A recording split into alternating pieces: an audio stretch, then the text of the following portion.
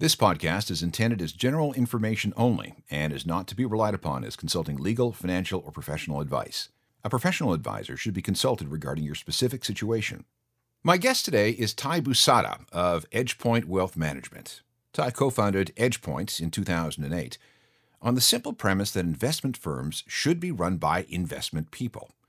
Ty and his three co-founders, Patrick Farmer, Jeff McDonald, and Bob Krimble, have been building wealth for Canadian families for nearly 50 years through a time-tested investment approach. Back in 2008, they recognized that the Canadian investment industry was primarily focused on an asset-gathering model that served the interests of the investment firm over the individual investor. EdgePoint was created to serve the interests of that investor only. Over the last 12 years, Ty and the team at EdgePoint have built one of the most unique investment firms in Canada today. EdgePoint is a private, owner-operated investment firm based in Toronto. All 80 internal partners working at EdgePoint today co-invest in their own products, fully aligning them with the 280,000 Canadian investors who have entrusted their hard-earned savings for Ty and the team to manage. Ty is the co-lead manager on the EdgePoint investment team and in his 25th year managing money. Welcome to the program, Ty. Really happy to be here, Alan. Thank you very much for having me today. 2020 was a really interesting year. The market set new highs, and the EdgePoint global portfolio was flat. Maybe you can start by commenting on this. Alan, happy to answer that. Before I do, though, let me set the stage about how we think about short-term performance. Our goal is to compound people's wealth. Since we started our business back in 2008, we've done a pleasing job of that. A person who invested $10,000 into our global portfolio back in November of 2008 has seen that grow to $46,000, and that's at the end of 2020. It's even higher than that now. That's what we care about. Our goal isn't to have the best performance in any given year. We think it's a fool's game to chase short-term performance. Now, let's go to your 2020 question. So the market was up and we were flat last year. Why? The answer lies more in what we didn't own in 2020 than what we owned. For the most part, the businesses in our portfolio performed well in 2020, especially given COVID. However, there was a small group of companies that we're going to call the obvious growers that did really well last year and represented a material weight in the index. And this small group of companies came into the year at what we thought was very high valuations and only got more expensive throughout the year. So why did these companies perform especially well in 2020? We think the answer was uncertainty. During periods of uncertainty, investors really just want to flock to what is certain. So when the global pandemic hit, investors flocked to a group of businesses that were very likely going to grow in 2020. Think businesses like Netflix, for example. And they didn't seem to care at all about valuation. All they cared about was the fact that these businesses had the opportunities to grow in the short term. We think valuation is always important, so we chose not to own these businesses. Let me try and add some color to this valuation point now. We've pulled a bunch of data, and if you look at the largest 750 companies in the United States by year, dating back to 1952, and you pull out the 10% of those companies that are the most obvious growers, and you compare the valuation of those 75 companies to the rest of the larger group by year, what you'll notice is the relative valuation, what you're being asked to pay for growth in 2020, has never been higher. So said differently, over the last 70 years, it's never been more expensive to go out there and buy growth. And that includes periods like the dot-com bubble. So that is worrisome. And if you look at what's happened in history when these 75 obvious growers get expensive relative to the rest of the group, in subsequent years, they materially underperform because valuation always seems to matter. So why does this happen? Well, let me put it this way. People are at point A today and they want to get to, let's say, retirement, which is what we'll call point B. The problem that most people have when it comes to investing is they want to make decisions around how to get to point B based on their emotions around point A. If something bad's happening in the world, they look for the obvious stuff to do around point A. Things like buy the obvious growers. The problem is you're experiencing the same emotions as everyone else. So that makes you want to invest in what everyone else is investing in. And this is called consensus investing. And consensus is good in a lot of fields, but it's terrible in investing. For example, if you have to go in for heart surgery, you want consensus among the medical professionals on the best way to perform that heart surgery. Or if you're about to drive over a bridge, you want consensus among engineers on how to build that bridge, for example. But in investing, consensus has time and time again proven to be very detrimental to the creation of long-term wealth for investors. Doing what makes you feel comfortable in the short term has never proven to be a good strategy. So what was consensus in 2020? Well, it was buy the obvious growers. And although owning the obvious growers in 2020 worked, we do not think that it'll help longer term on your journey to point B from this point because of the relative valuation and the stuff that we just walked through. Now, let me be very clear at this point. We don't have anything against a lot of these obvious growers. In fact, in the past, we've owned a lot of these businesses. Microsoft's a great example. We owned Microsoft for 3 or 4 years at EdgePoint, and I think it was up about 100% during that period of time for investors. So it delivered pleasing returns. There's a lot of high quality businesses on this list of obvious growers, but I think the important point to make is that there's a big difference between being a high quality business and a good investment. And let me try and drive this point home using an example that most listeners will probably be quite familiar with. If you go back in 2000, everybody knew the internet was going to grow very quickly. And if you believe that the internet was going to grow very quickly, you probably believe that Cisco, who sold switches and routers to make the internet work, was going to grow quickly. Cisco was essentially the plumber for the internet. So if the internet was growing, Cisco was going to grow. And here's the interesting thing. If you believe that Cisco was going to grow for the next 20 years, you would have been absolutely dead right. Their revenue grew by 330% over that 20-year period of time. What was your reward for being right about Cisco growing in line with the growth of the internet over the last 20 years? Well, if you'd bought the stock back in 2000 and compared the share price to the share price in 2020, you would have been cut in half over 2 decades. You would have lost half your money over 2 decades, while Cisco's revenue grew by 330%. Why did that happen? Because you overpaid for growth when you bought Cisco. So there is a big difference between being a high quality company and a good investment. What we are very focused on is trying to buy growth and not pay for it at EdgePoint. So we're focused on trying to find those unique insights in the market where we're not being asked to pay for growth. Okay, that's helpful context. Now, let me ask you, though, if you look at 2020, it looks like your performance was negatively impacted by COVID from January through to August. But then your relative and absolute performance turned really around in the last 4 months of the year. Did you change something about how you were managing money? That's a great question. Super important, Alan. Thanks for asking it. Let me be very clear. We changed absolutely nothing about our investment approach.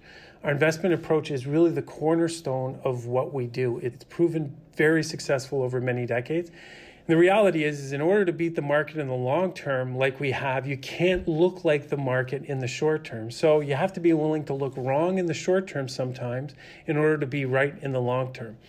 I talked about this briefly at the beginning of the interview, but let me dig into it for a second. Our goal is to help investors get to their point B. Let me be even more clear here. Our goal is to compound wealth over time for investors who entrust us with their hard-earned savings. Our goal is not to have the best looking performance in any given year. And this is a super important concept to understand. So permit me a little bit of time here to expand using some real live data. And I'd like to talk about our global portfolio here. It's the largest of our 4 portfolios, so it's probably the best one to talk about. If you look at this portfolio's compound annual return since its inception, back in 2008. The return is compounded at about 13.3% annually up until the end of December 2020. So delivering this type of compound return has resulted in us turning a $10,000 investment in the portfolio on day one into $46,000 today or 12 years later. That helps investors achieve their long-term financial goals. This type of performance that I'm talking about over the last dozen years or so puts us near the top of the heap over that time frame. That's what we care about. We realize it's impossible to consistently have the best performance in any given year, so we're focused on compounding wealth over the long term, which at the end of the day is all that matters. Now, most people fumble around trying to get the best performing short-term performance when in reality, what really matters is long-term compounding. The reason most people can't experience long-term compounding is because investment approaches that have a track record of delivering long-term compounding results have a tendency of looking wrong in the short term sometimes. So, look, the investor says to themselves, these guys don't have a good 1 or 2 year performance anymore, so I'm going to bail out and buy into whatever's hot. And they're always chasing the next best thing that has great short-term performance. And the irony is that leads to their worst nightmare coming true, which is permanent loss of capital. Let me be even more blunt here. Permanent loss of capital is really just a polite way of saying running out of money before you die. Now that sounds scary. Can you actually point to examples of what you're talking about? I can, Alan. Look, history is littered with examples of chasing short-term performance only to experience permanent loss of capital in the long term. If you look at my lifetime, so I'm 50, if you go back over the last 50 years, there have been countless examples of people chasing the next best thing only to really experience permanent loss of capital because of getting caught up in that. Let me just give you a few quick examples from my lifetime. When I was first born, it was the Nifty 50 in the early 1970s. That was all the rage, and that eventually led to really bad performance for people over the next 10 years. And by the late 1970s, it had changed from the Nifty 50 to oil and gas. Everyone had to be in oil and gas, and that hurt everybody. Then in the 80s, it was Japan. Then in the early 1990s, you had a couple of bubbles going on. The beginning of the 1990s, it was emerging markets. Everyone was rushing into emerging markets. That didn't end well. And then by the late 1990s, it was the dot-com boom and the Cisco example I spoke of earlier. And obviously that didn't end well. And then in the mid-2000s, it was all about real estate, the U.S. housing boom, for example, housing booms in Europe and countries like Ireland and Spain. So yeah, there have been a lot of examples just over the last 50 years alone. Just to be clear, you think that we are at similar levels to those points you just referenced from a euphoria perspective? Well, Alan, I want to be clear. I think it's actually worse today. I've been doing this for about 25 years, and in that period of time, I've never seen an opportunity for the average investor to do as poorly over the next decade as I do right now. No. Wow, that's a statement. Can we get specific for a second here? Are you saying that businesses like Tesla are at bubble valuations? I'm guessing from your question, Alan, that you know a few people that own Tesla. If you do, have you ever asked them why they own it? I'm guessing that you'd probably get a superficial answer like the cars are cool or electric vehicles are the future. I think the truth is most people own a business like Tesla because of fear of missing out or FOMO. You know, they know someone who's making a bunch of money on Tesla and they want in on the action. And quite frankly, if you look at history, this is always how bubbles are formed. And it's what leads people to running out of money before they die. You know, FOMO was behind all of those examples of permanent loss of capital I just walked through when I went through the last 50 years of bubbles. And if someone actually studies Tesla like a rational business person would, then this is what they would likely see. First, the company has close to a $900 billion market cap if you count all of their shares outstanding. That means the people who own Tesla think it's worth more than the value of all of the other car companies in the world combined. Look, Tesla sold about 500,000 cars last year, or less than 1% of all the cars sold on planet Earth. So the other guys, their competition, produce more than 99% of all the cars. So if you own Tesla, I'm guessing you believe that they're going to produce almost all the cars in the world someday because you're paying more for Tesla today than all the other car companies combined. Practically every company in the world will have an electric offering in 2021. So it's going to be hard for Tesla to maintain a 10% market share, never mind 100% market share. If you look at Tesla's sales of their Model S, they peaked in 2017 and have been going down since. If you look at their Model X sales, they peaked in 2018 and they've been going down since. And then if you look at valuation, if you own Tesla, you're paying 450 times profits for it. Imagine for a second, to put this into perspective, that you own a really nice business that makes $1 million a year in profit, and I show up and offer you $450 million for your company. I'm guessing that even if you thought your business was going to grow by leaps and bounds in the future, you would take my $450 million as fast as you could. If you own Tesla today, you're the person paying the equivalent of $450 million for a business that makes $1 million a year. So Alan, if you know someone who owns Tesla, you should ask them what they know about Tesla that isn't already priced into the share price. If they say they don't know anything in particular, then I sure hope they don't need the money they have invested in Tesla for retirement. Okay, so if the market is expensive, how are you finding opportunities in this market? Well, first of all, we don't own the market. If you look at our global portfolio, we own around 30 businesses. If we own each one of those businesses for 5 years each, then the math says that we have to find 6 new ideas per year. And we have a team of 12 people scouring the world for those 6 ideas all year long. It really takes that much effort to find 6 investable ideas a year in the markets today. Can you give me an example of something you own? Sure, Alan, I'd be happy to. Let me just think here. Okay, let me pick a company called TE Connectivity. And the reason I'm picking TE Connectivity is it has to do with your question about Tesla earlier. We've owned TE Connectivity for a number of years, and we continue to own it. It's one of our larger holdings.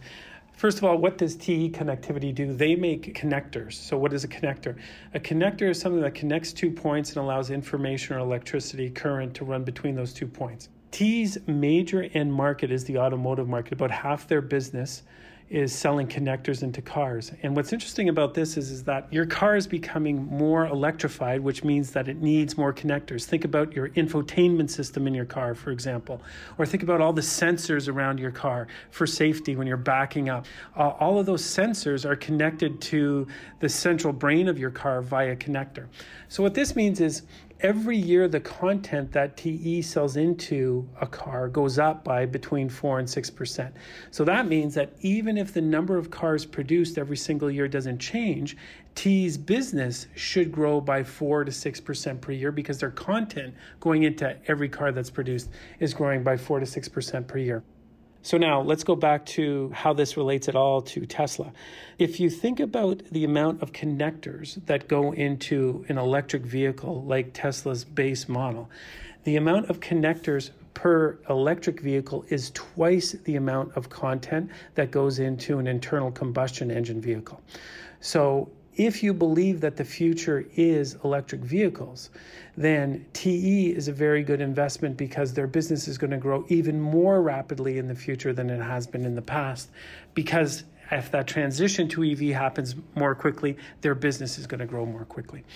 So then if you step back and you ask yourself, okay, well, lots of growth ahead for TE Connectivity. They are in an attractive market that is going to benefit from a transition to electric vehicles. What am I being asked to pay for TE Connectivity? Well, the answer is about 22 times earnings as opposed to 450 times earnings for Tesla. So you can see that in spite of having the same end market drivers, we believe we're buying growth and not paying for it in TE Connectivity. So that's an example of something we own. Okay, thanks for that example. Now, I want to go back to the fear of missing out problem for a second. How does an investor avoid falling into these traps? Alan, the reality is it's one of the most difficult things in the world to do. If making money in the stock market were anything other than excruciatingly difficult, the world would be rich, and it isn't rich for a reason. It's really difficult to separate yourself from your emotions when it comes to investing, to zig when other people are zagging. To increase the chances of success, I think an investor really has to do 2 things, in my opinion. 1, they have to find a good financial advisor that could help them navigate their emotions through time. And 2, they have to work with that financial advisor to find an investment approach that they can actually understand and that they believe in, an approach that makes sense to them. If the approach makes sense to them, then they're going to be able to stick with it during those periods of underperformance for the investment approach. And sticking with it during those short-term periods of underperformance increases their chances of experiencing the compounding. So here's some more color on this. Since we started EdgePoint 12 years ago, we've gone through 6 different periods of time where we look completely stupid. And in spite of that, our performance since the inception of our portfolios is near the top of the heap. So an investor who bailed during one of those 6 periods of time would not have benefited from the compounding of the approach. They wouldn't have turned $10,000 into $46,000 because they would have bailed during one of those 6 periods of time. Here's another interesting thing about us, Alan. If history is a guide, we usually are adding the most value for our investors when we look most wrong in the short term. This is basically a fancy way of saying that we've been able to avoid bubbles in the past. And this has really helped with compounding our investors' wealth, even though it means sometimes we have to look wrong in the short term when we don't own things like Tesla that just don't make sense to us. You've referenced your investment approach a number of times. Can you please spend a few more minutes talking about it? I'd be happy to, Alan. Look, I could talk for hours about our investment approach, but I'm going to really try and boil it down to a minute or two. At a basic level, we see ourselves as long-term investors in businesses. We don't view a stock as just a piece of paper. We view a stock as an ownership interest in a company, and we try and buy these ownership stakes at prices below our assessment of their true worth. And we believe that the best way to buy a business at an attractive price is to have an idea about the business that isn't widely shared by others. And that's what we refer to as proprietary insights. I walked through some of our proprietary insights earlier as it related to TE Connectivity. Now, let me contrast this approach with other approaches in the market that seem to be quite popular today. And I'll do it using an example. Imagine that everything you own is taken away from you, and in exchange for all of those assets, you're given $1 million and told you have to invest this money in a business to protect your family for the next 50 years. Now, imagine I show up on your doorstep and say that I've got this business to sell you, and the price that I put on my business is $1 million. And you say, oh, geez, as it turns out, I have to buy a business, and I have $1 million, and tell me about your business. And then I say to you, the only thing that I'm going to tell you is that the share price of my business has been going up pretty consistently for the last 9 months. Give me your money.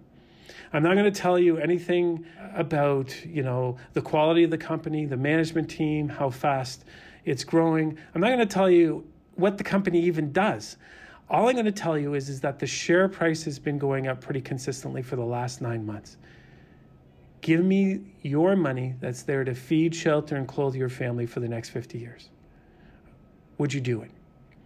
It's a rhetorical question. Of course, you wouldn't invest in that fashion. But would it surprise you to know that billions of dollars every single hour exchange hands in the stock market based on this investment approach? It's called price momentum. And in fact, it was one of the best performing strategies in 2020 just to buy a business whose share price had gone up recently. It doesn't make any sense when I put it in the context that I just did, but billions of dollars exchange hands based on that investment approach every single hour in the stock market. Let me give you another example. Imagine I show up on your doorstep. You still have the $1 million. You still have to invest. I show up on your doorstep and I say to you, look, I've got this business I want to sell you. And the price that I put on my business is $1 million. Give me the money that's there to feed, shelter, and clothe your family for the next 50 years. And I'll give you my business. And you're going to say, well, tell me about your business. And I'm going to say, see these 2 little lines on this pretty little chart I have? Every time they cross, it's a good time for you to give me your money and for me to give you my business. I'm not going to tell you anything else. I'm not going to tell you about sales growth, margins. I'm not going to tell you what the business does. I'm not going to tell you about, barriers to entry in the business, management succession, anything that you'd worry about as a common sense investor. All that I'm going to tell you about is that these 2 lines have crossed. Give me the money that's there to feed, shelter, and clothe your family. Would you do it? Again, a rhetorical question. You would absolutely not do it. But would it surprise you to know that billions of dollars every single minute in the stock market exchange hands based on this approach? It's got a lot of different names, one of which is technical analysis. But nonetheless, people use this strategy as a way of investing. I'm guessing you probably wouldn't, but somehow when you throw people's money in the stock market, they accept these other ways of investing money. At the end of the day, what you would do is exactly what we do day after day here when investing people's money. You'd say, look, Ty, I do have to invest my family's money in a business, but I don't want to follow it for a day or a week or a month or a quarter, but I want to follow it for years before committing the capital. I want to see lots of sales growth. I want to see barriers to entry in the business that's going to protect the margins inside the business. I want to see a great management team with the management succession plan in place. I really want to understand the business as well. And by the way, I want all of these awesome things and I don't want to pay for it. I want to buy it at a discount to what it's truly worth because I want to be able to capture the upside with my $1 million. That is exactly what we do here day after day. So what you would do if you were asked to engage your family's future in one business is what we do here day after day. We approach each business that we buy as if it's the only business that's going to feed, shelter, and clothe our family. And you might say, okay, Ty, that's easy to say, a lot tougher to prove. But at EdgePoint, it's exceptionally easy to prove because collectively, the 80 partners at EdgePoint are the second largest owners of the same funds that our investors own. So we eat our own cooking. So when we actually buy a business, we're thinking that that business has to feed, shelter, and clothe our families for the next 50 years because we actually own it, just like the investors do. That does sound like a common sense business approach. How does your investment approach address risk? Alan, we have a really different way of thinking about risk when it comes to the stock market. If you went out onto the street and stopped 100 random people and asked them how they define risk in the stock market, my guess is 100 out of 100 would call risk volatility. And we just think that's purely wrong. We think the true definition of risk is the opportunity for permanent loss of capital. So when we look at buying a business, we look at common sense risk. We look at risk to revenue growth, risk to margin contraction, risk to barriers to entry coming down, risks to management quality, risk to not knowing what you're doing. So again, it comes down to being a common sense business person and approaching investing with a common sense view of risk as well. Okay, that makes sense. But if risk isn't volatility, then what is? Our view of volatility is volatility is the friend of the investor who knows the value of a business and it's the enemy of the investor who doesn't. So what does that mean? Well, look, let me give you another example. If we went back out onto the same street and I stood in front of a fancy car that's worth, say, $50,000 and said, I'm going to sell these cars for $1 each, what would happen? Well, you'd have a lineup, of 10 kilometers long of people trying to buy these $50,000 cars for $1. And tomorrow, if I were selling them for $2, you'd have people lined up even further, probably 50 kilometers long, because word's gotten out now that these cars are being sold for $2, and they wouldn't begrudge the fact that yesterday they cost $1 and today they cost $2 because they know that the cars are worth $50,000. And likewise, if I held up a cup of Tim Hortons coffee and said that I'm a buyer of these cups of coffee for $1 million each, what would happen? Well, you'd run out and buy as many cups as you could carry and try and sell them to me for $1 million. And tomorrow, if I'm a buyer at $500,000, you do the same thing and not think, oh, yesterday I got $1 million, today I'm only getting $500,000. Why? Because you know the value is $1 or $2. But let me ask you this. What happens if the price of the company that owns Tim Hortons, a business that we actually own in our portfolios, what happens if that price on the stock market goes down by, say, 20% in a day? Well, the average investor panics. Why? Because there's very little as uncomfortable in life as watching the price of something you own go down if you don't know what the value of that something is.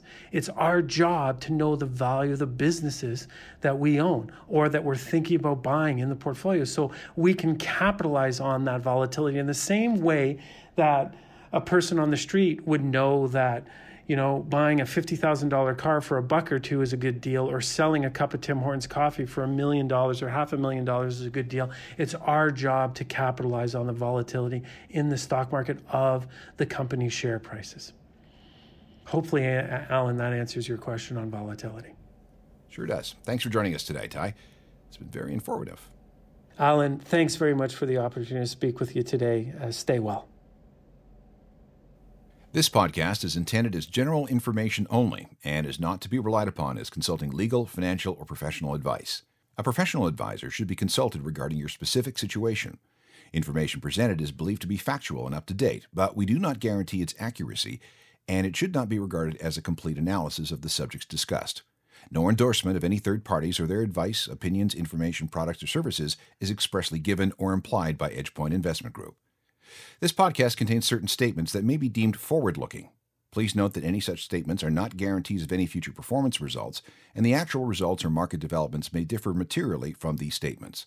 The whole or any parts of this podcast may not be reproduced, copied, transmitted, or disclosed to third parties without the consent of EdgePoint Investment Group. The EdgePoint Global Portfolio, Series A, referred to in the video, has the following annualized net of fees returns in Canadian dollars as of December 31st, 2020. 1 year, minus 1.16%. 3 years, 2.63%. 5 years, 7.42%. 10 years, 11.58%. Since inception on November 17, 2008, 13.36%.